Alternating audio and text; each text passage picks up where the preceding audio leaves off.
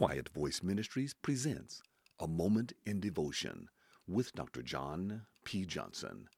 John chapter 3, verse 1 through 21. There was a man from the Pharisees named Nicodemus, a ruler of the Jews. This man came to him at night and said, Rabbi, we know that you are a teacher who has come from God, for no one could perform these signs you do unless God were with him. Jesus replied, Truly, I tell you, unless someone is born again, he cannot see the kingdom of God.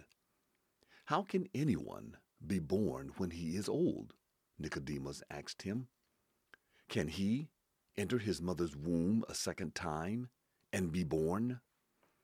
Jesus answered, Truly, I tell you, unless someone is born of water and the Spirit, he cannot enter the kingdom of God. Whatever is born of the flesh is flesh, and whatever is born of the Spirit is spirit. Do not be amazed that I told you that you must be born again. The wind blows where it pleases, and you hear its sound, but you don't know where it comes from or where it is going.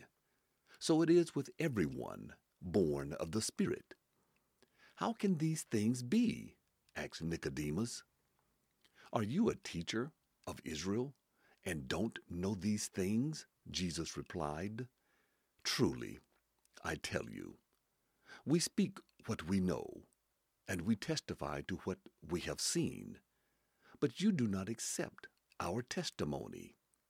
If I have told you about earthly things and you don't believe, how will you believe if I tell you about heavenly things? No one has ascended into heaven except the one who descended from heaven, the Son of Man. Just as Moses lifted up the snake in the wilderness, so the Son of Man must be lifted up, so that everyone who believes in him may have eternal life. For God loved the world in this way. He gave his one and only Son, so that everyone who believed in him will not perish, but have eternal life. For God did not send his Son into the world to condemn the world, but to save the world through him. Anyone who believes in him is not condemned, but anyone who does not believe is already condemned, because he has not believed in the name of the one and only Son of God. This is the judgment. The light has come into the world, and people love darkness rather than light, because their deeds were evil.